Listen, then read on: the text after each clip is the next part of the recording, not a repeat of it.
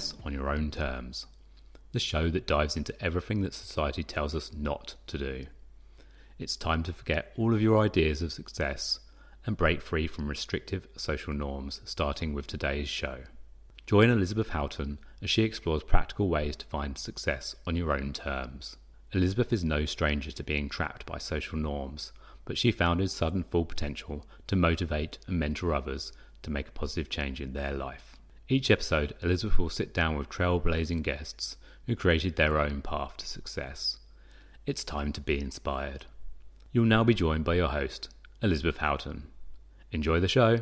Hi everyone, I hope you are well. Thank you ever so much for tuning back in today to this podcast. I am joined by Odessa today, and Odessa and I have had a very interesting relationship on LinkedIn over the last couple of months. So I came across Odessa when she was actually looking for work on LinkedIn, and just her energy comes through her page. Everything she does, like, you know what her personality is about. It's kind of infectious and you can't not follow her stuff.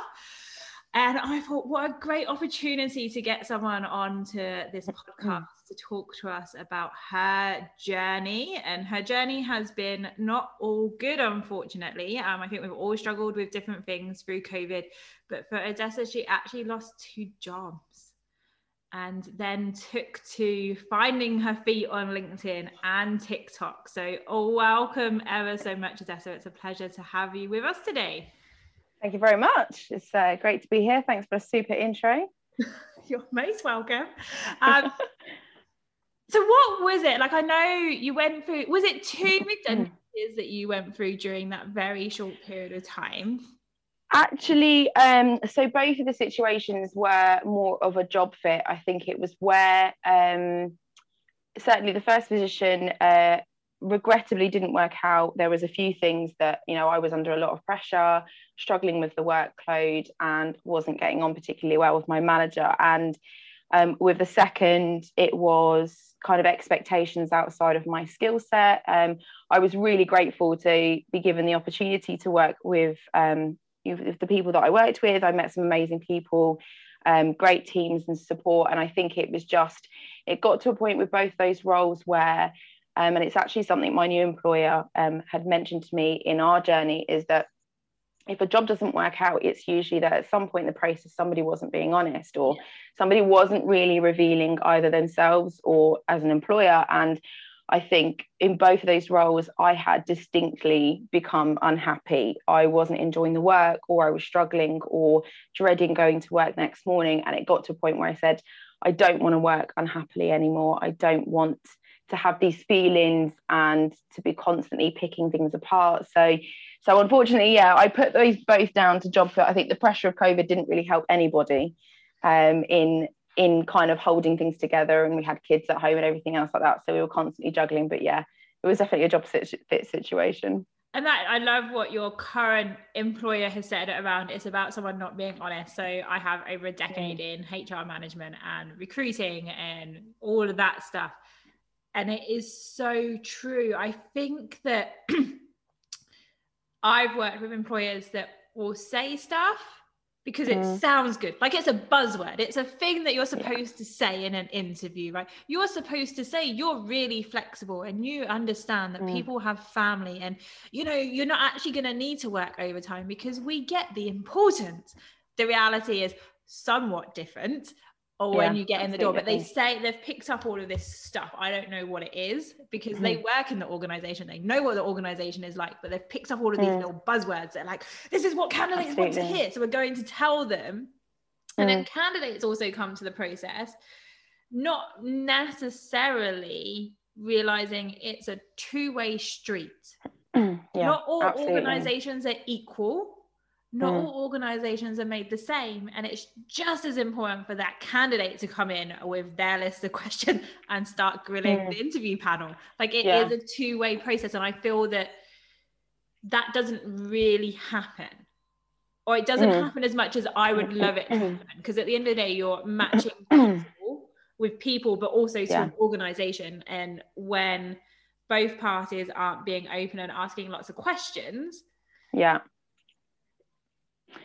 And And I'd say, so I've sat on the recruitment side of it and I've sat on the candidate side of it. And I think when you're a candidate looking for a job, you don't want to be on the market for very long. The career panic sets in when you're thinking you've got bills to pay, and how long is this onboarding process going to take, and how long is it going to do this, and how long is it realistically before I get my first paycheck. And I think you do this tremendous job of trying to build yourself up and actually make yourself the perfect candidate. You know, they say, do you need flexible working? And you're worried that if you say, yes, I do, they're going to say, well, I'm sorry, this isn't the job for you. So you feel this incredible pressure to jump through hoops for people and to say the right things. It's kind of like trying to pass on the exams here, where you've got a 6-mark question, you've got to hit all these particular goals to get your full marks. And I think we try so hard to be what the employer thinks we are, and we're so desperate to make them like us and say, yes, we're going to give you an offer, that we forget that actually it's just as important, as you said, that the company is right for us. We become afraid to ask these questions, to delve a little bit deeper and find out more about the organization. And actually, if they can get away with not giving you flexible hours, of course they're not going to. If they can sort of lead you down the path of, you know, got to meet business needs, or we'll try and help you, but you've got to be around for our customers and stuff like that. You might get into that organization and actually there'll be 4 or 5 people who always leave at 3, or, you know, there'll be people who work from home some days because they've got kids at home. And actually, had you have maybe stood your ground a bit more, you'd have found that there's a possibility that there was that kind of flexibility for you. But we so often just forget, you know, give it all up and just hope that they'll like us. Because we get stuck in this scarcity, don't we? We get, especially if we're not necessarily out of a job, but I do think if you're already out of a job, there is that pressure of, I can't be on the job market too long. It doesn't look good on my CV. I can't have this gap. Like, we've been told all this stuff, right? That it doesn't look good to have a career gap. Why the hell not? Clearly you're doing a lot of growth and learning and exploration when you're on a career gap. You are sitting with yourself all day. You are learning a lot. Yeah. But we get told, we've been told it's not a good thing. And we've been told it's easier to go from job to job instead of having a gap. And we take that all on and we end up in this real scarcity fear mindset. And we change and adapt and say what we think people want to hear, instead of sitting back and going, if this job is right for me, I'm going to get it because I am unique. I am me. I am the only person that can do this job in the way I am going to do it. Yeah. It's not that someone else can't do the job. It's just you're you. You're the only person that can be you. And that's either going to fit or it's not going to fit. But we get too caught up in the it must fit because we've got bills to pay, right? And we get really uncomfortable in that situation. And and then if you're in a job that you hate, that you loathe, and that you're, you know, going to work crying every day or whatever it may be, it's not the fear of not being able to pay your bills. It's the fear of how long are you physically going to be able to continue doing that before something breaks.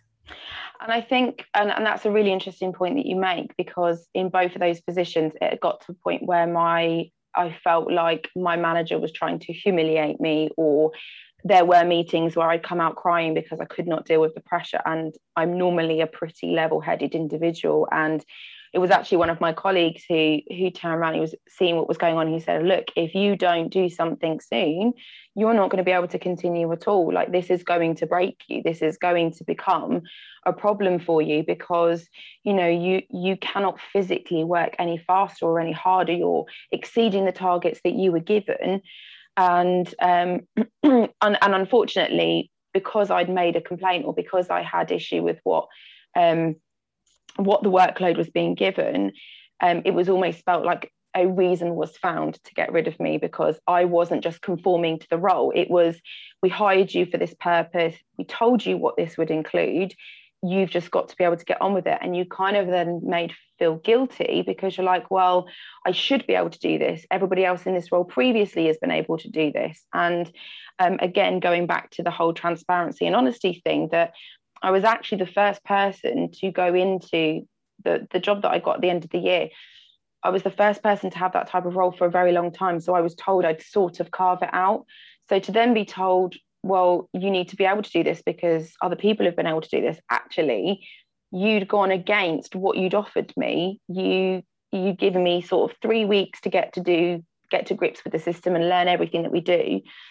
And then it was 2 months of, well, just get on with it, and adding more and more that actually when I was hired that wasn't discussed at all. So it's just that sort of moving the goalpost, because if an employer, and the unfortunate situation, we've seen it many times, where if an employer thinks that they've got a hardworking individual, they'll keep moving that goalpost, because that person, they can tell, is vulnerable or insecure enough where they are going to kill themselves just trying to make you happy, to try and meet or exceed those goals. And it was only when I started to sort of step back and actually losing my second position, for, again, very strange reasons, that I actually sort of sat back and think, do you know what, we're totally manipulated in this sort of cycle of fear, especially if you're looking for jobs during COVID, where businesses aren't doing very well, and everyone's out of work. So you feel like you've got so much more competition for that one role. And in actual fact, it could have still worked to your advantage, but they're just moving the goalpost all the time. And I think we've talked about it, and I've talked with a few people about the transparency in the recruitment process, whereby, actually it's more important that as a candidate you have those list of questions, because you have every right to ask that person where you stand, and almost you kind of get to this really jaded situation where you want everything in writing, because the more you get stung and the more people overextend that job role, the more you're like, can we just stick to what we actually agreed? Because it changes all the time, and it's been such a transformative period for so many businesses, that I can understand why. But equally, we're still the same people we were pre-COVID. We still got the same limitations, the same work-life balance requirements, if not worse, because if you've got kids at home. And I think the whole thing is just completely out of control. We've lost the boundaries that were safe to work towards. It's a difficult time. Yeah, 100%. And I resonate with what you're saying so much. And two kind of stories are added in there of that thing of, if you're a good, diligent worker and you always get your work done, you just get given more. You're rewarded with more work. That is not a reward. For realizing I'm good at my job, but giving me more is not a reward. Like, you still only have your employees work 7 hours a day outside the lunch break kind of thing. Like, there is only so much you can do in that space. And absolutely. I was talking with one of my girlfriends who still works in corporate, and she was telling me a story of, there's a newer person, a junior person in their team, come in as admin, and it's been picked up by senior people that this girl is still on working at 10 o'clock at night. And that's the boundary blurring, right? So we're working from home. So there is a blur of boundaries in terms of, if you work from home, you have to, I've found, because I work from home, you have to be really set on when you're willing to work and when you're not willing to work, right? Yeah. And it got raised. So this got raised. It got picked up by senior staff members who were like, this is not great. She's been with us for a little while and she's working at 10 o'clock at night. That is not, she's also working all day. It's not like she's having a jolly in the middle of the day. Like, she is working all day, right? And then the GM turned around and said, at least she's due diligent and she's getting her work done. And I was like, sat here as an ex-HR person who's moved into the space. You can't help it. And well-being, after yourself. And I'm like, that is the worst response a manager should be having. A manager should be like, oh, what are we doing wrong? What is the problem here? Because if she can't get the work done within this set time, what's the cause of that? And the cause of that should not, the answer should not be, and I think the answer often comes to, well, the individual just can't do the job. But do we track it back to, actually, we physically give people more work than is possible to get done? Like, are we doing time job measurement studies? Like, are we doing that? Are we going, you know what, yes, okay, it's an admin role and it's generally relatively simple, but all of that stuff takes time. It's not that it's necessarily overly complicated. There's a time element to it, right? But leaders are like, oh, it's great, they're doing extra work, it's amazing. No, we're people, we break.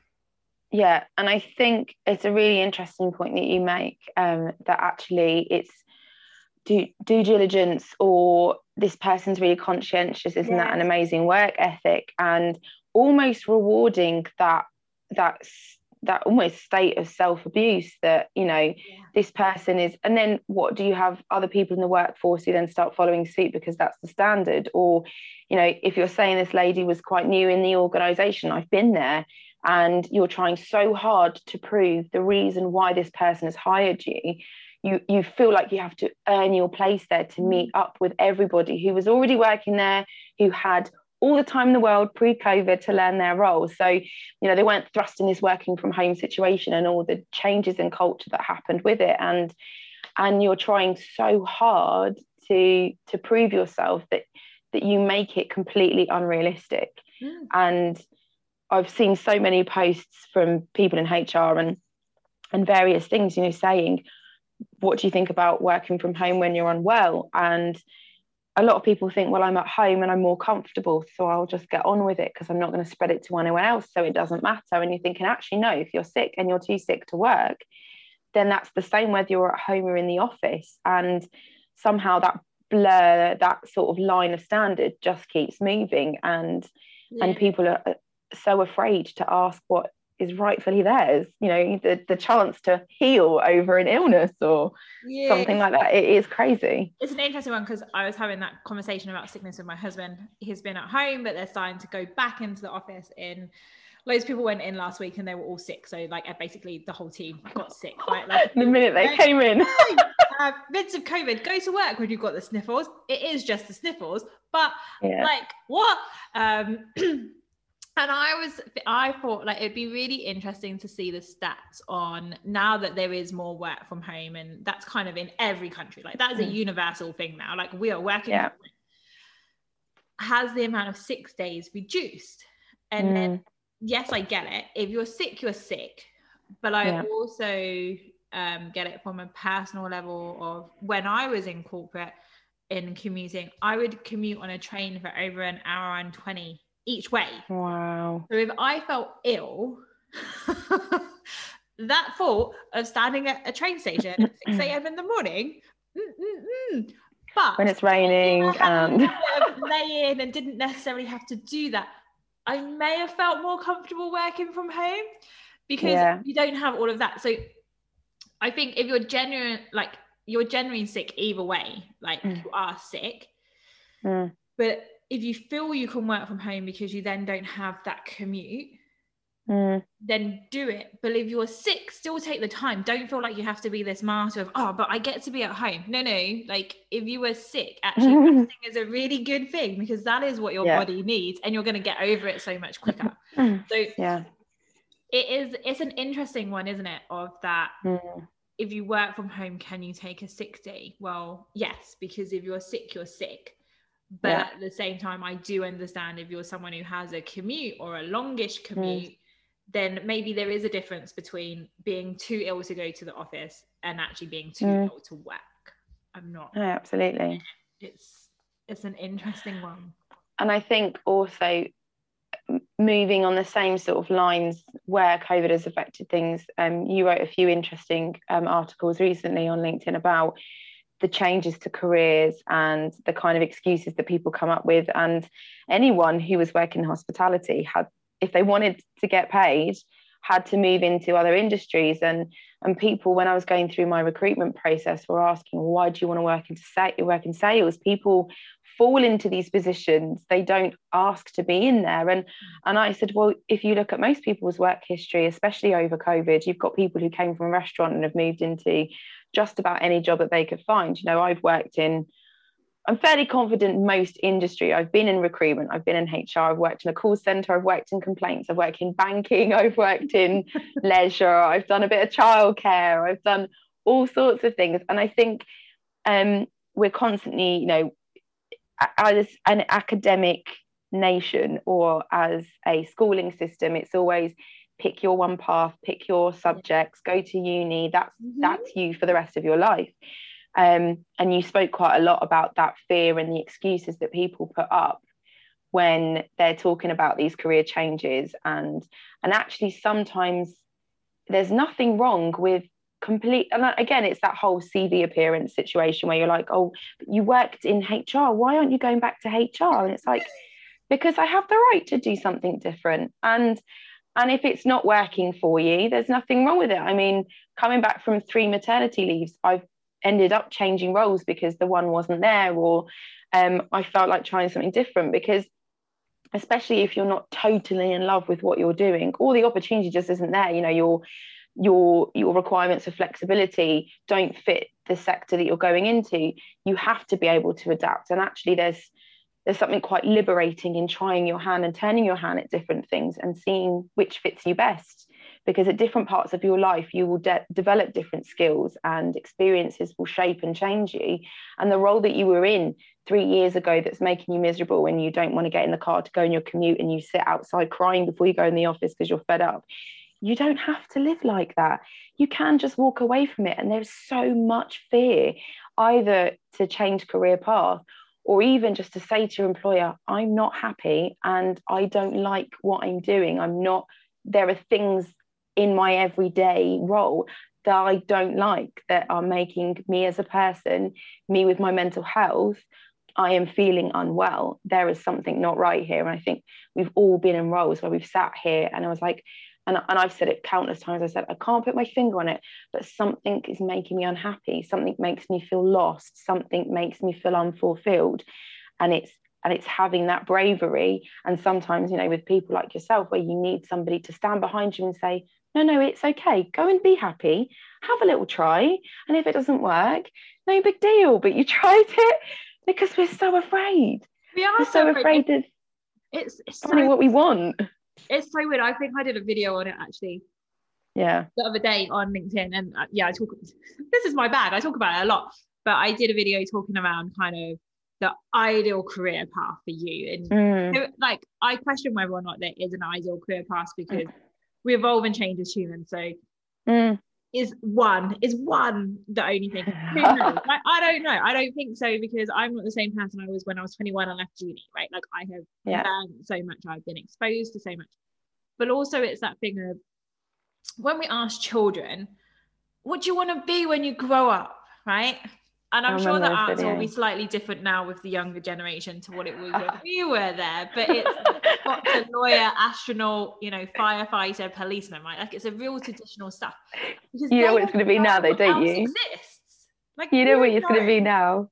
It's going to be YouTube producer, influencer. Like, I know it's going to have changed, but we don't know what we don't know, right? And the educational system, and it is what it is. It does its job to a point, but it sets us up to be academic. It sets us up to go into the traditional type of careers. And I know it's changing, but that's really what it does, right? It gives us the opportunity to go off to university and learn how to be a vet or a lawyer or whatever the hell it is we've decided to do. And that's cool if you want to do that. Yeah. But until you start getting into the workplace, until you start networking with people and talking to people, you don't actually know what jobs exist. And the sky is honestly the limit. Like, if you can dream a role, it exists somewhere, or you can create it. And that's like, thinking back around to LinkedIn, that's why I love LinkedIn, because you get to talk to all of these people, and I meet people and I'm like, oh my God, I didn't even know that was a role. Like, I stumbled across someone the other day and all they do is make LinkedIn banners. Amazing. Like, graphic design. Yes, I know that exists. Yeah. But all this person does, their whole business is about making LinkedIn banners. They don't do any other form of graphic design. And I'm just like, amazing. Wow. And you like that? You find that really fun? That's fantastic. But we're not told this stuff as we're growing up. We're not told this stuff at uni or in our early 20s. Like, it's our own exploration of the world and talking to people. But we get pigeonholed as well, right? In terms of who you talk to, who you socialize with. Unless you constantly put yourself out there and constantly open yourself up to new connections, you talk to the people you went to school with, you maintain those friendships, generally speaking, unless you do what I do and move to the other side of the world, you maintain that bubble, right? And then they go to work and you go to work, and then you socialize with the people you're working with, so they're not doing anything different to what you can see. So how do you get out of that cycle and start going, there's a big world out there of all of these jobs, and what some of it's going to work for me, one of it won't. And yeah, like it's really interesting that you kind of touched on being unhappy and not fulfilled and not knowing why, and having the confidence to have that conversation. And it might not be that you hate your job. It might not be that you hate the organization you work for. It might just be one tiny change that needs to happen. And all of a sudden you're going to be happy. Yeah. But if you don't know how to have that conversation, and you don't know how to figure out what that tiny thing is, and it may be that you'd much rather start work at 8:30 than 8. You know, that's pretty minute, but that could revolutionize someone's morning, right? They get to have breakfast with their kids and they're not stressed. That could change the whole thing. Or it might be a task. It might be, you really hate that spreadsheet. Okay, can someone else do that? Or is there another way of doing it? And it's being brave to have those conversations. And I don't think there's many people in a corporate workplace that are willing to kind of like put their head above the parapet and go, hey, can we have a chat about how you designed my role? Because it really doesn't work for me. Like, it's scary doing that, really scary.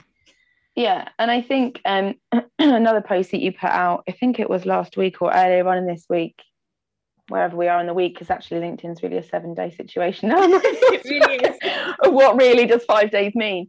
But you talked, I spent a long time reading the article that you put about self-sabotage, because I do this personally, like moving aside from career, I do this personally. You're always teetering on that side of humility where you think, oh, somebody says something amazing about you and you're like, oh, really, I'm X, Y, and Z. Let me level the playing field for you. Let me give you a more honest opinion of myself. And humility sits very closely on that fine line to self-sabotage. And the same thing applies when you take that into work. You know, somebody could be telling you you're right for this role, or you could be doing this, or have you considered this career path, or do you want to move to China and hug pandas? Is that what you fancy doing? And we almost give people reasons as to why not. We stop, you know, we've all had these interesting prospects and put in front of us. I mean, I'd love the panda one. But when you look at it, like, we're actually all at some point, given we've had a thought, or we think, do you know what, there's a gap here, there's a niche there's something I could really fill if I had the bravery, and we sit there and we think about it more and more, and we talk ourselves out of it, and we, you know, there's nothing wrong with trying it for 6 months, and if it doesn't work, then that's okay. Take a calculated risk and give it your all, and hope that it succeeds. But it's, you know, moving past those regrets and the what ifs, and actually giving it a try. And like you said, LinkedIn's one of those amazing platforms where you will meet all sorts of people, but actually intrinsically we're all very much the same, unless you are very fortunate to meet somebody who loves their job. Because we're all directed, it feels like, I'm going to go off tangent, but you know the Bee Movie, have you seen the Bee Movie? Yeah, where they're very much from day one, they're like, you're either going to be this or this, and you were born to do this, so that's your only opportunity. And if you didn't come from this particular background, there's no way you're going to do the pollen jockey job or whatever else like that, and you're just going to work in that job until you die. And actually that film really resonated with me for many reasons. And my kids, I'm like sat there going, yes, I agree with you, yes, Barry. And my kids were going like, Mum, I don't get it, like, what's the problem? But actually when you're kind of just going through the motions, and I've had messages from people saying I am miserable in my job, and the only one that's stopping them from getting out is them.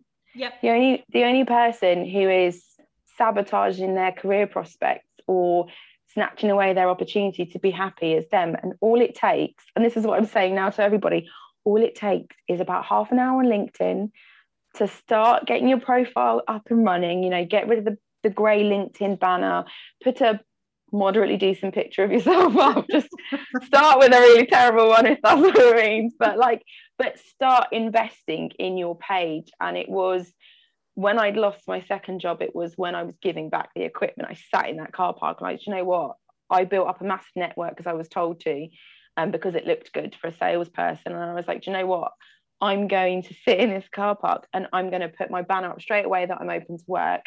And I said, I'm not I wasn't in a place where I could take rejection after rejection from job sites like Indeed, where you don't hear back for someone for 2 weeks, and between the first job I lost and the second job I lost, it was only a week between losing one and being offered the other. And I said, you know what, if we can have that breathing space and I can wait for the right thing to come up, then let's give ourselves that the ability to just come and see what happens in the network. People are doing this on LinkedIn all the time. By no means what I did was completely revolutionary, but let me test and see whether or not it works. It obviously does. And I sat there in the car park and I did it straight away. I literally got out of the office, got in my car, and I was like, right, I'm updating my LinkedIn right now. And I just thought, you know what, let's find when you're working, you don't get the opportunity to network in the same way. You'll meet these interesting connections, and you're like, oh, I'm really sorry, I'm in a 9 till 5. Have you got time in the evening? Can we do it after the kids are asleep? And actually, my mindset had to change when actually normally when you're like, as soon as you're out of a job, you furiously apply for all these job boards and stuff like that, and you feel this massive dread on your shoulders, like you said, about having gaps in employment and things like that. And actually, I just thought, you know what, I'm just going to do it this way, and I'll apply for a couple if they feel right. But the way I was using LinkedIn and the way that I'd started to see it work with the conversation I'd already generated was one network gets you closer to another network, which gets you closer to somebody who's got a job opening. And I knew getting into sales or anything of this nature where I didn't have experience, the only thing that was going to get me there was my personality. That's all I had. You look at my CV, I don't have sales experience, and every role asks you to have sales experience. You always have to have experience in an industry that you're breaking into, which is crazy, because clearly at an entry-level position you don't have that experience. No. And I just knew that, and certainly LinkedIn more than anywhere else was starting to become, this is about you as a person, getting yourself out there. Over the pandemic, people's personal posts were what were really getting them traction, and generating leads into their business was getting to know the person behind the account. So I spent some time with a few different people on LinkedIn, optimizing it and just meeting people and networking, kind of like we used to in the real world before COVID. But these are people that I wasn't going to get a chance to meet. We were just doing everything over Zoom. And it is incredible to see the generosity and support of certain people, where they're just, as soon as you put that open to work thing out there, you get people going, are you okay? Can I give you a hand with anything? Let's talk about your LinkedIn, or have you considered doing video? And I mean, I've made some shocking attempts at video. I hate doing the whole selfie thing. And I joined TikTok because I thought that was probably the better way of doing it, because you can edit it or filter it heavily or do music over it, because I hate hearing my own voice for that length of time.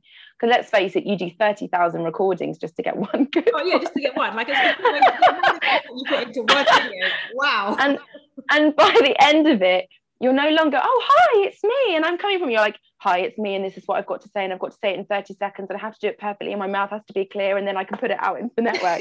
You're like, do you know what now? It's lost all the personality that I was trying to hope to achieve. And so I did ones with music and beard filters and all sorts of things. So I was like, do you know what? At this point, if I'm not attracting people because I'm talking about sector specific content, I might as well, just because people have said to me afterwards, like, you're actually crazy. And I was like, but you stopped and you looked, because you saw me just losing it. As the weeks went on, you were like, guys, we need to give her attention, otherwise she might just do something mad. She's standing there rocking with jazz hands and stuff. Give her a chance.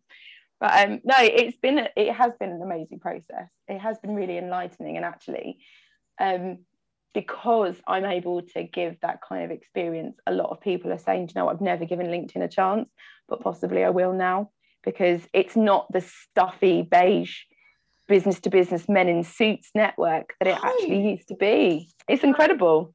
It's evolved so much, and it's really interesting. Someone put a post up on LinkedIn probably overnight that I commented on this morning, and it was talking about whether or not you have the fear of putting content up and why you have to fear to put content up. And there was a little poll and stuff, and I just put on a comment, because like none of the poll answers matched me. I put content up, so it wasn't that I don't do it and there was no reason behind why I didn't do it. Like, I just do it.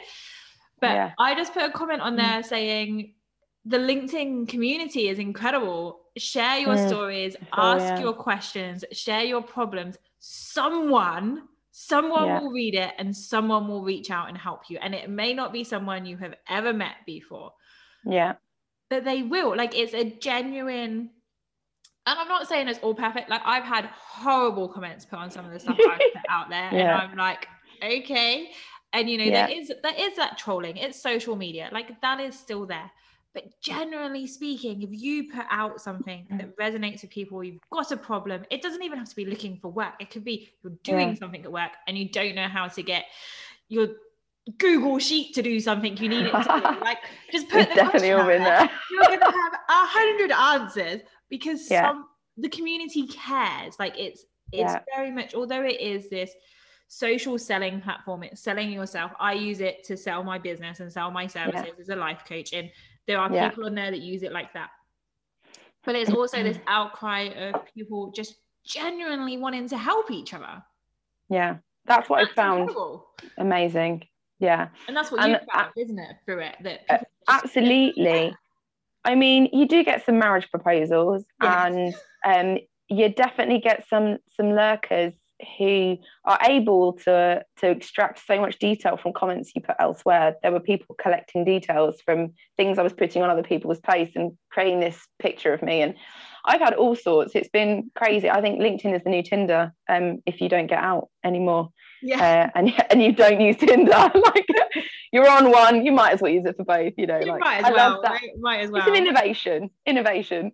But it is incredible, the amount of support, the fact that once you start, you know, conversing with people and finding out more about them, and actually when I started using it, I was being told sort of what I now love to hear, this term of pitch slapping, where you just go straight in pitch with everybody who replied to a DM. And actually every time I did that, I got, "Are you married?" as the questioner's response. Is that because people who do that continuously must be single, or I don't know what the connotation of that question was and where it came up. But when you start watching stuff about social selling, and it's an amazing resource, because obviously for most people to give of their business or to help you understand what they do, there's a vast amount of knowledge on there that's being shared for free, you know, people's opinions, getting conversations started. And I've got a couple of people, yourself included, where if I post something, there's almost immediate support unless you're asleep. It happens sometimes, right? I do apologize. I mean, like, they're very short hours, like the next minute you're awake again, it's fine. But I found it amazing how people were just like, let's just jump on a Zoom. I'm not in your sector of interest, I'm not in the role that you're looking at, but let's have a conversation. And it was nerve-wracking to start off with, and actually the first person I did it with is a lovely guy who is currently looking for work himself, and he said, actually, from the experience that you've had, I'm really surprised that you just agreed to jump on a Zoom with me. And I said, well, you've got to start somewhere, and I got a good enough vibe from you that I could trust you, and this is totally out of my comfort zone, but you have to start somewhere.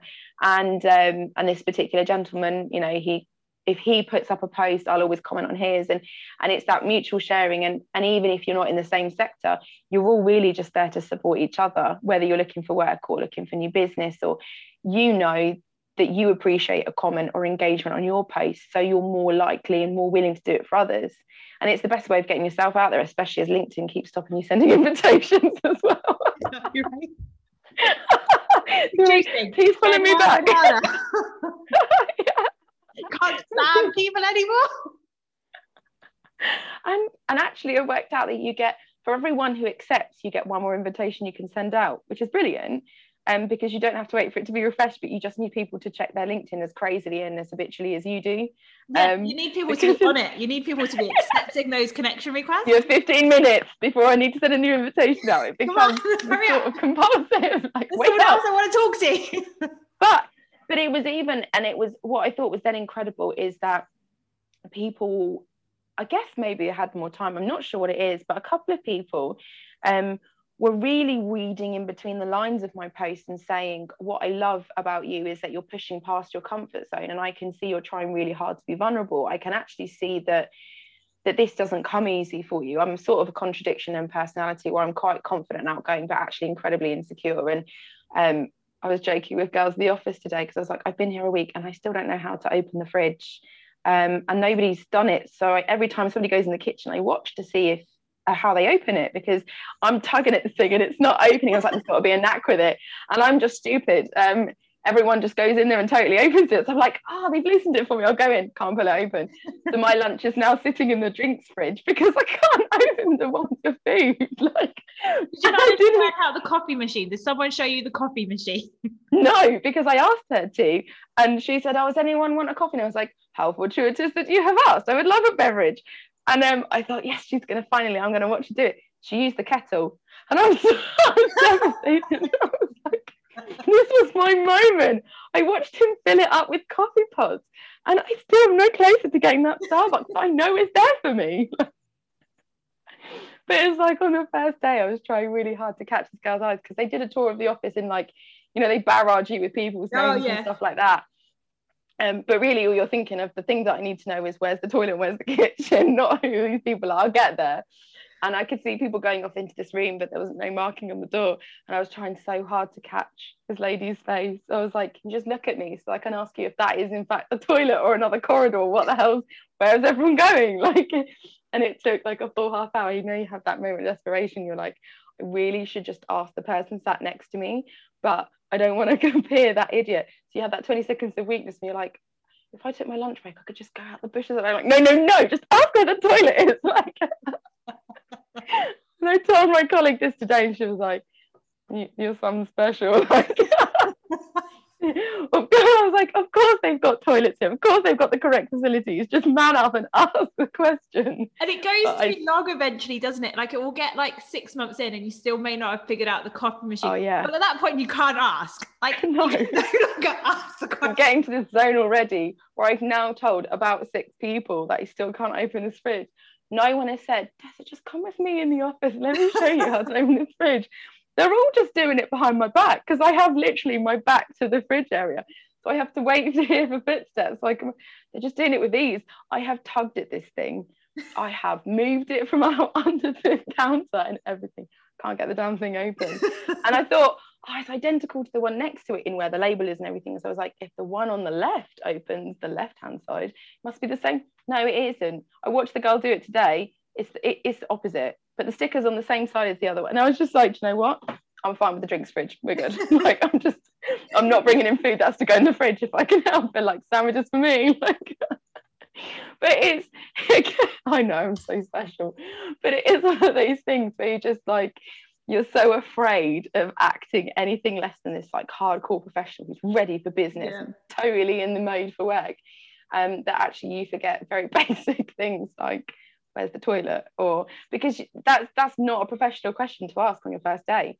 You're hoping that it's really obvious or that you can sort of sneak away. But the way that our office works is like a team on one end of the building and a team on the other. There is no way that you can try and sneak around the business without anyone seeing you. And I thought, I'm going to feel really stupid if that's a corridor for something else and I'm not supposed to go down there. I was like, I didn't see the toilet. You just hope it's the thing people point out to you, right? You really do. Like, but I do think most people forget on the induction tour of where the bathroom. Yeah, they take those kind of things for granted, which is ironic, because if you're a nervous person, it's your first day in the office, the first thing that you're going to do is need the toilet. So I feel like we massively derailed the conversation, but yeah, like that was the conversation that I had with my colleagues today. And I just like, even little things like, guys, is there a special trick with the phone? And they were like, no, you just pick it up and dial. I was like, no, because like some places you have to put a 9 in front of it, whatever, before you dial out. That stuff, yeah. So they sort of looked at me like, it's just a phone, just dial like you normally would on your mobile. And I was like, do you know what? Yeah, I should have just assumed that it worked like a normal phone, but I'm so skeptical. I was like, just going to ask first because I don't want to do it wrong and be like, the phone's broken. Be like, no, you didn't dial properly. So I was just like, instinctively, I almost put the 9 first. And I was like, do you know what? It's not worth it. Let's just ask. But they did all look at me like I was some sort of Martian. Like, what do you mean put a 9 in front of the phone number? What's wrong with you? Like, because they don't sorry. Have to do it, right? And they probably haven't for a really long time. But when you come from another organisation where you have 9 and 0 for an outside line, and then all of a sudden you don't have to do that, it's like, what? But it's really funny, and it's, you know, again, it's that whole fear of not appearing to be what your employer is looking for, and being so worried about this perception and whether or not you're up to the task. I mean, my job currently doesn't require me any skills in locating the facilities. I'm not a facilities manager, so it doesn't matter if I don't know where stuff is, like, it doesn't matter. But you're like so much like, yes, I'm 29 years old and I should be able to locate a bathroom on my own and open a fridge. And like, it's just little things like that you sort of take for granted. But yeah, and that's feeling that out of place, and feeling, you know, I've worked in positions before where for the first 3 months no one spoke to me, and I tried my darndest to get in with somebody. You know, like, you pick off each team member, and when you're alone you're like, so how long have you been with the business, what did you do before, and you try and do the whole like backstory thing. They were like, I've always been here. You're like, oh, okay. That's really charming. But again, like, and it's that you're trying so hard to fit into what you think you're supposed to, and like I said, I come over quite confident, quite bubbly, but in those moments I'm like, I'm not going to talk when everyone's around. Like, even I don't know how much I should say because I sound like an idiot when I say it out loud, but we don't have an Echo or an Alexa or anything else like that, and I'm always like, again, been there a week, it was only today everyone went in a board meeting in a separate room, and I was like, Alexa, can you play a song please, because it was so deadly quiet. And I was like, clearly don't know how to use one. We don't have one because we've got small children, so they would just harass this thing until it just ignored us anyway. But I stood there, and then it, like, after one song it was finished, I was like, oh, I've got to find an excuse to go in the kitchen again to go and like put the damn music on. You're like, I'm just gonna look like I'm just walking backwards and forwards, like I really have nothing to do, because they can only see my head above the monitor. And I just walk. And then like I'd obviously missed a step, so I was going, Alexa, volume 5, and she didn't listen, and I was just like, oh, I'm just gonna have to walk back again because I didn't want to do it loud enough that everyone can hear, so it's still as quiet as it was before, but I'm not shouting it twice. I'm just gonna go sit down and listen to my whispering music in the background. Oh dear. Are you special?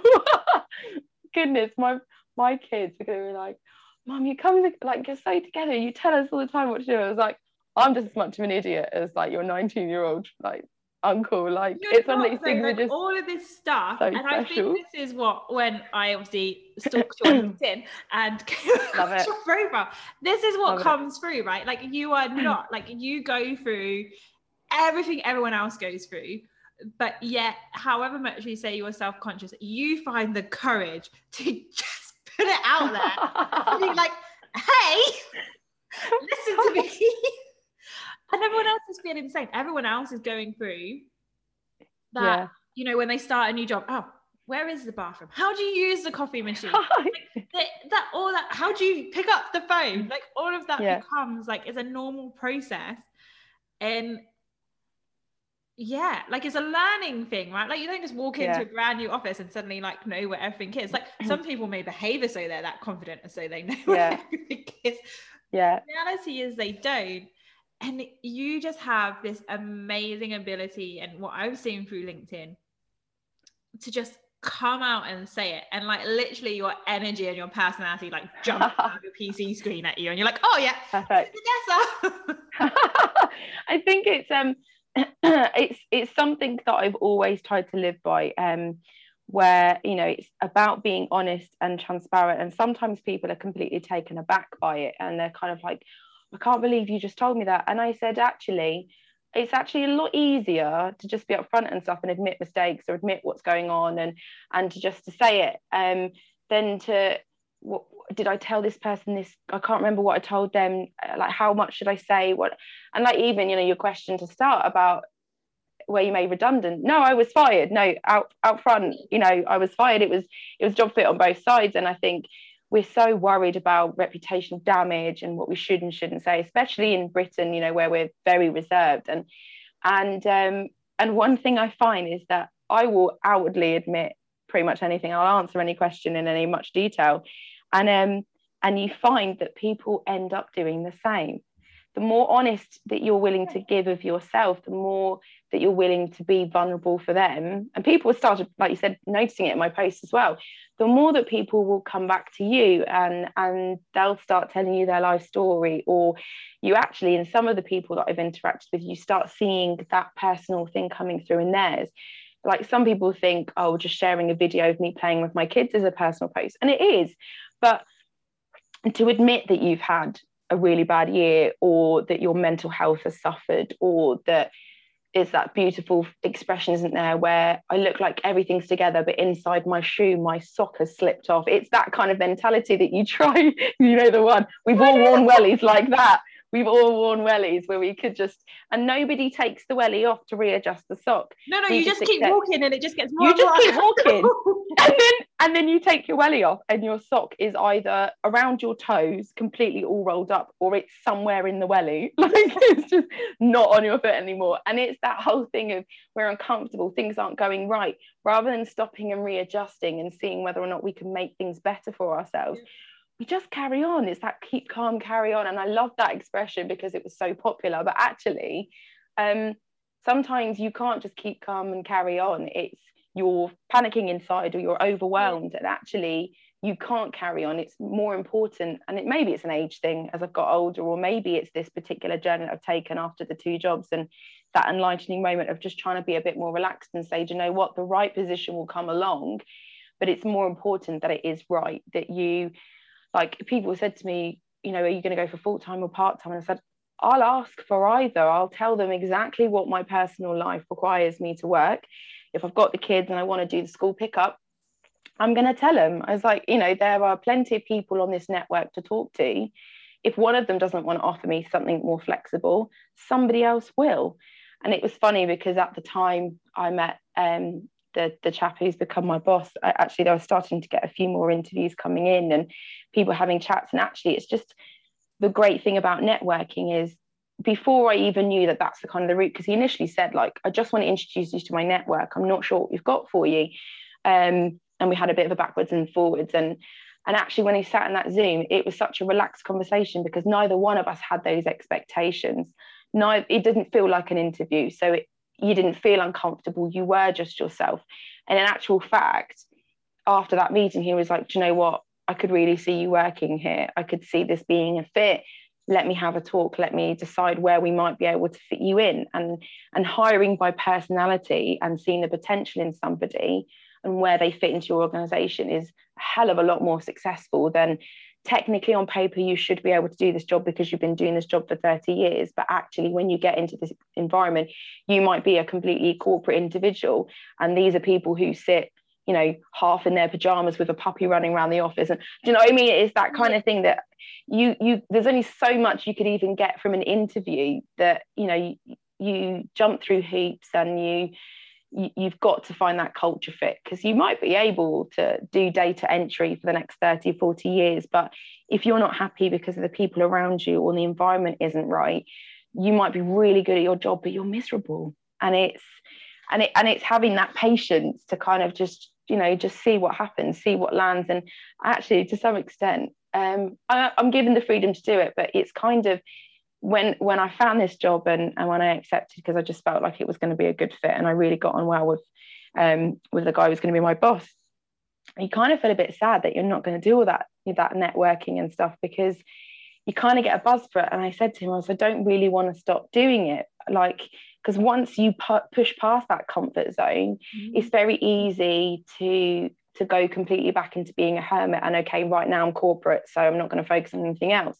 Because those skills still need to be developed. And if you push past it, you don't want to lose them. And the skills that I've gained on LinkedIn, the experiences that I've had, and the people that I've met, you know, 6 months ago, 3 months ago, I wouldn't be sitting here talking to you. I wouldn't have, you know, done a live yesterday with a couple of guys and stuff like that. There's so many opportunities that are totally random that come out of just being yourself. And being comfortable enough just to share.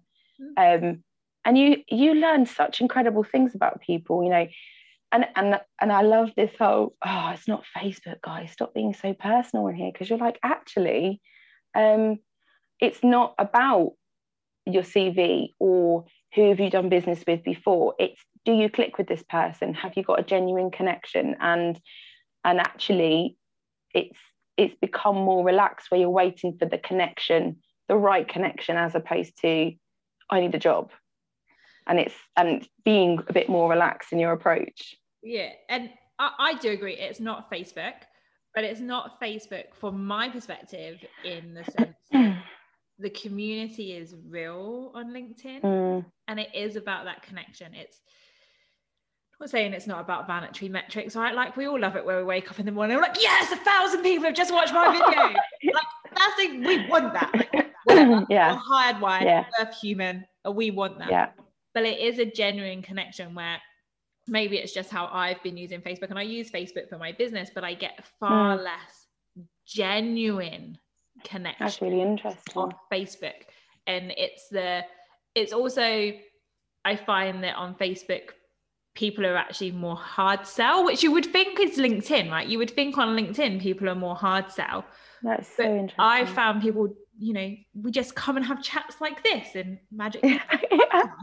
And like, this isn't about me selling to you that, oh, I'm an amazing life coach, I can help you out. Like, I don't think in our journey at all that I've said to you, come and work with me. And I like being able to do that. I like being able to help and support and give free value. Without that kind of hard underline. And it's that trust that when you meet the right person, when you make the right connection, then that's going to be business for you, or that's going to be a job for you, or that's going to be a connection to someone else that you really need to meet. Where on Facebook, when you start using it from a business perspective, very quickly turns into, oh, you're not going to buy from me. I don't want to work with you. Yeah. The amount of people who sell Bitcoin on Facebook is somewhat bizarre. And I'm just like, no, I don't want to invest. I don't. Why did you put my profile? I wanted to. Yeah. And then I always, they don't want to talk to anyone. Yeah. Oh, no, I'm not interested in Bitcoin. But for me, it's Forex on LinkedIn. I'm always getting offered Forex. You can see them a mile away as well. It's more helpful when people are honest in their headlines. Actually, we're all talking about making them weird and wacky and all this sort of thing. Actually, I would just like you to tell me that you're somebody I'm going to ignore. But one thing I will say about LinkedIn, and I think probably because it's a business network, it works this way, but business is very much founded on your success and your failure and riding the highs and lows. And actually LinkedIn, because it is all professionals mostly on the network, actually that support is there because everyone's been through that peak and everyone's been through that trough, and you are now on this kind of journey together. You're both getting something out of it. You're engaging with each other, but also when you're having a rubbish day, like I've seen like people who have posted something about how bad their day was, and within like an hour they've got, like you said, that massive list of comments going, oh, you're amazing, don't feel bad about this, you know, that tomorrow's another day, and all those what are normally sort of business cliches, but actually because of the way they're being applied to the situation and because of the genuineness, the people didn't have to reach out. You're not sat in that meeting with them, but they chose to, and they chose to say, you've got a great personality, somebody's going to be lucky to hire you, or what you're doing is incredible, I love that post because it's changed my perception of something, or it's really resonated with me. And it's seeing people actually really genuinely having a response, as opposed to doing it, like you said, the vanity metrics is lovely, it's a great ego boost, but actually the posts that you tend to care about are the ones that perform the worst. And if you get too hung up on it, then you'll make the same content every time hoping for the same reaction, and it does take a long time to get out of that habit, when actually you just post what you want to talk about, and if it gets traction it does, and if it doesn't, it doesn't. But you needed to say that day, that's what you planned to say, or you were reactive to what was going on the social media platform, and you put in your thought, and there's nothing wrong with that. And there's this whole thing of, oh, don't sell to me, you know, let me just come to you and all this sort of thing. But that's a business network. You open a business magazine, you go on a business website, they're always trying to sell you something. That is, and we're all trying to pretend that's not what we're here for, because that's everyone is aware, but we are. Whether we're selling ourselves for a job or we're selling a service, you know, there will always be that uncomfortable point where you kind of have to ease people over it, because you are more careful, because there's this great awareness of pitch slapping and going in with these cold emails and stuff like that. So actually, in some ways, you know, kudos to people like yourself, where you are generating business this way, because I definitely can see it's getting a lot harder to kind of get over that hump of, okay, we've been friendly, but could we turn this into a business connection? And I'm absolutely in awe of people who've managed to grow their business that way, because that takes so much bravery and courage to be able to do, and you have to be so sneaky now about it because everyone is reviewing your post going, where's the sell, where's the pitch? Like, they're expecting you to, because they know you've got a business. And it's almost that naivety of people saying, no, I've just come on here for 7.5 hours of chatting and commenting on other people's posts. Of course part of that, right? No, I mean, that's why I'm on it now, but it's that whole thing of it becomes quite an uncomfortable taste in people's mouth. But this is the platform, if more than others, where you're going to find your client base, because you will very quickly be able to see through people's posts or their career direction, or the fact that they've been open to work for a while, that they genuinely need some professional help by this point. And I mean, how do you do it? What are some of the things that you do to kind of get over that? Because you're not a pushy, hard selling type person. So no, I mean, it's a long play game for you, I presume. Yeah, and that's the thing. So for me, and not just me, sales makes me feel really icky. What do you do for me? It really does make me feel icky. Like, I want to show up on LinkedIn and be myself and add genuine value. If only one person gets something out of a video I do, I've won. Like, if that one message helps one person, I am okay with that. And then this is probably a bit out there. I'm a life coach. I trust in the universe, right? So the right people are going to resonate with me. My profile is very clear what I do. I am a coach. I help under 35s figure out what the hell they want to do with their life, right? Yeah. That's what I do. That is my thing. LinkedIn is amazing because, generally speaking, people hate their job. So that's why it's the platform for me, because you can build up, you can find out what's going on for people. You can jump into people's mailboxes and say, hey, I noticed X, Y, and Z. Just want to give you a few tips. Do you mind? And you know, with one girl at the moment, she messaged me like out of the blue, and it was just incredible. And she was like, I've just decided to quit my job because it doesn't work for me. Like, and she's so self-aware that she was in this environment that was wrong for her, but now she's so terrified that she doesn't have a job. And it's not selling to her. I just sent her a whole bunch of questions to help her figure out, to give her the headspace to figure out, okay, well, what was it about that job? Because I think, like you said earlier on, so often we know something's wrong, but we actually don't know what that something is. And being able to figure out that something is really powerful. And if I can do that through very little time, I don't in a day. It may look like I do, but I really don't. I'm cool with that. And eventually I know karma, the universe, it will all come back round and people will start going, she actually knows what she's talking about. You know, the other month when I was really struggling, she's the person that, you know, gave me that little bit of motivation. You just kind of stick in people's minds in, I like to feel, in a more positive way. And like, I have no objections to people trying to sell me stuff on LinkedIn. Yes, do not sell me Bitcoin. If you are listening to this, no more Bitcoin. Do not want it. But I get it. Like, it's a selling platform. We're there for different reasons. Like, you went on it to get a job. So you went on it to sell yourself, to sell your talent, sell your personality. I go on there to sell my service. But at the same time, I'm selling myself. I'm selling my, the intention behind it, we're all there for a reason. Like, some people are on it because I don't know if this is taken off in the UK just because of what's going on, but there's a few challenges going on here around having 100 coffees with strangers. But there's a reason why you're doing that. Why are you having 100 coffee with strangers? Like, there's a purpose. You're hoping one of them will buy you one. It's intrinsically selfish, right? The reason we're Yeah. on social media platforms is intrinsically selfish. Like, Yeah. we all dress it up in a different way, and we all do it in a way that works for us. And that is cool, because that is how our personality comes out. But that is also how we're going to attract the right people. Yeah. So if you are a hard seller and you're on LinkedIn and it is working for you, that's cool, because the right people are going to resonate with that. Where if you're like me and it's like, no, I just want to help you and be your friend. Yeah. That's going to work for me too, because that's my personality. That's who I am. And it's like you went on TikTok to do your videos to show your personality. And that's what got you where you are now. That's what's landed you in your job, because you just went, this is me. Yeah. Our uniqueness is powerful.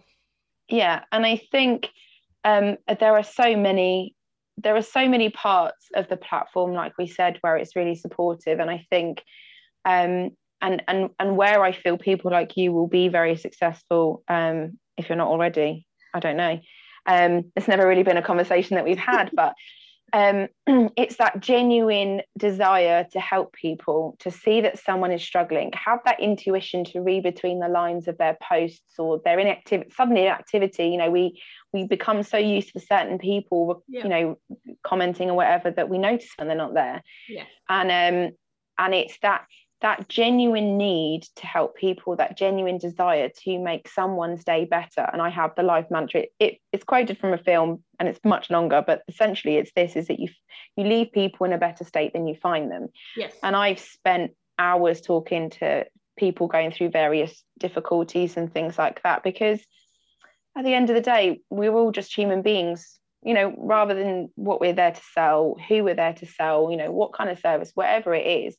We all have that need, and especially during lockdown, where people were inevitably going to be more lonely, more isolated, we needed that human connection. And it may be that somebody you sent a really nice email or a comment to 6 months ago will be in a much better headspace, and they won't have forgotten that kindness. It's the kindness that people don't forget. It's that personal and genuine interest. And actually, to some extent, the more that you show of that, and the more that you can show somebody you are invested in them as a person, not in their wallet potential, the more that they're going to remember that actually you had the opportunity to sell. It might even be, I know I've done it to people where I've played into the hand of what would be the ideal sales conversation, and I put myself in that position to be like the perfect person to sell to. And some people either expect you that you're playing the game and you're not really interested in buying, or they will then get over that hump because you've given them that interest. But actually, you know, even if you didn't take the opportunity to sell to them, they're kind of then like completely taken aback. I've had people where they've just like, okay, thanks for the conversation. And you're like, what, that's it? You didn't try and sell me anything? Like, what's going on? I have no idea what's just happened. And you're then curious as to why they've taken that time to talk to you. And then you're like, okay, so tell me what it is that you do. And it's it's always the personal interest and kindness that comes first. That's it. And I can imagine that's why you know, you're able to offer the service that you do, because you've always, and I've seen it in the comments that you've made on my post, and the type of content you're putting out there, it will be like this beautifully written post about things that people want to talk about or too afraid to say about self-esteem and self-sabotage and fear of leaving and career changes and the conversations people don't want to have. And it may just be a simple line at the bottom, like, just drop me a DM, or it, you know, because your post has added so much value in what you've been able to put out there and the thought that you've put into it, that naturally, if it's resonated with somebody, they're going to get in touch. Why wouldn't they? And it, you know, it's seeing your name and the way that you are commenting on other people's posts and the way that you're interacting, just the way that you're using LinkedIn is incredibly powerful, because it's just genuine. It's just, you've seen someone's video or post and you'll put a thoughtful comment in there. You're not, oh, that was great, but have you seen the content that I'm pushing out, or have you done this, which I'm starting to see more and more. That happens. It's just genuine. It's just genuine, and I think it's lovely. And sometimes I may miss a post, but I love your content when it comes out, because it just comes from a genuine place. and it's so entirely clear and transparent that you aren't there to sell. Of course you want people to engage with you, but that's it. You want people to engage with you, and you are adding value wherever you can, which is incredible. And I think people very quickly lose sight of that nature of LinkedIn and why that is so important. So I love your content. I think it's great. Thank you. It comes from such a good place. Being like all about me. But again, it's these again, it's this kind of, and I get why people are so funny about, oh, do you mind if I just say something nice to you? Because compliments get taken the wrong way. And actually, it's about supporting each other. And it's about, I'm a great believer in, if somebody means something to you, or they've done something better for your day, or you can do something to make theirs better, take the opportunity. Because let's face it, we've all been out shopping and we've seen a woman wearing an amazing dress, or she just looks killer in her outfit. And how many times have we gone, I really want to tell her that she looks really good, but that's so creepy to say, so I'm not going to say it. And actually, then you kick yourself for not taking the opportunity. When you know what, if you've got something genuinely positive to say about somebody, or praise where praise is due, just go and say it, because you don't know what their day's been like, what the struggle they've been through. You may just be the turning point in their day. And where you make these personal comments, where you've noticed something and you're praising people for being brave, or you're praising people for being honest and just putting the content out there, that makes people's day. It doesn't matter if you get anything out of it otherwise, and it's that ability to spread joy just by being a human and caring on a network where it's very easily removed. So yeah, and I don't know, like I kind of approached it with the I'm one of those annoying people. So before we jumped on this podcast, we talked about going out for walks and stuff like that. And now there's a million people there. Not so much. The hometown, Odessa and I grew up in the same place. So it's, I always try and say good morning to people, or I'll smile at them while I'm on my walk, which some people are really like, oh, and they don't know what to do when you say good morning. They're not really sure. They're not sure if they can say good morning back, or if they nod, or some of them walk with their face down and don't even acknowledge it. And I'm like, the way I feel about it, especially now in this time we're currently in, me being able to say good morning to that one person, maybe the only other voice they have said to them that day that is directed at them, like if they are working from home and they live on their own, why would you not do it? And I guess I've kind of taken that approach with LinkedIn of, actually people are there, they're being raw, they're being genuine, they're sharing their lives, they're asking for support. Why would you not say, hey, you're doing a good job, keep doing what you're doing? Because that might be the only kind interaction they have all day, and if that can just put a smile on someone's face, like that's perfect, right? And I think again, because it's become such a long play game to get a sale or to get business moving, if you wanted to do it that way, you'd be doing a pay-per-click campaign, or you'd be doing that genuine ad sale type harassment, but LinkedIn doesn't allow you to do that. You have to make a connection. You get stopped from harassing people. You can only do so much to be that aggressive form of person, and actually finding more and more that those people aren't really using LinkedIn, or they're there so you've got a page of reference, but it is becoming more a personal, connective, supportive means of communicating with people wherever they are in the world.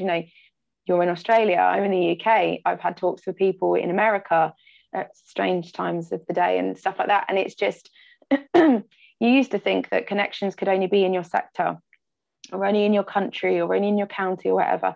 And it doesn't really matter, because wherever you are, you can add value to somebody else's journey, and they can add value to yours. And it's about having that ability to just be honest and transparent, and being totally upfront. Because when you let people in, they let you into their lives, and we all feel much better at the end of it. Like you said, it's sometimes people haven't had anyone else to speak to, or they're having a rough time, and they don't feel like they can talk to their partner or somebody and it's that almost that safety in having a sort of stranger in your messages that you can just be totally yourself with and just say, do you know what, I'm not coping very well. And knowing, because we're all there 24/7, we hate to admit it, but we are all on LinkedIn 24/7. Once you're using it properly and you get addicted to it because you see its value. People who aren't on LinkedIn very often just don't see its value. They really don't. And they're not engaging properly, because when you start to engage and you get this toing and froing and stuff like that, you become addicted. Mm-hmm. So they're the people to spot. If they've not been active for 2 days, they're not using LinkedIn properly. But it's that you know that you've got this instant contact with somebody, that if you tried to phone them, they'd be in work, so they'd be too busy. But on a laptop or on a phone or whatever, it's just that little bit easy to reach people, and it's become incredibly powerful for that reason. So yeah, it is definitely my favorite social media platform. It's definitely up there now. Mostly because if you go on Facebook, you end up adopting a dog or something, don't you? That is actually genuinely the only reason I signed up to Facebook. And it was only in December that I signed up. I've held out for 28 years, and I was looking for a rescue dog. And that's why I joined Facebook. What a lovely way to end the podcast. I think you summed up, like, obviously the Rusty dog situation, but I just loved how you just spoke about LinkedIn and the power of that network. So it has been an absolute pleasure speaking with you. Thank you so much. No, thank you. It was an amazing opportunity. I'm really grateful to be able to speak and to meet you, to have this conversation. It's been wonderful. Thank you so much. Thanks for listening to Finding Success on Your Own Terms. Don't miss out on new episodes released every Wednesday. If you enjoyed the show, don't forget to subscribe to Finding Success on Your Own Terms on Apple Podcasts. To stay tuned for upcoming episodes, projects and news, follow Elizabeth Houghton on Instagram @SuddenFullPotential and connect with her on LinkedIn at linkedin.com/in/ElizabethCoach. Discover your full potential and find out more about how you can change your life today at suddenfullpotential.com.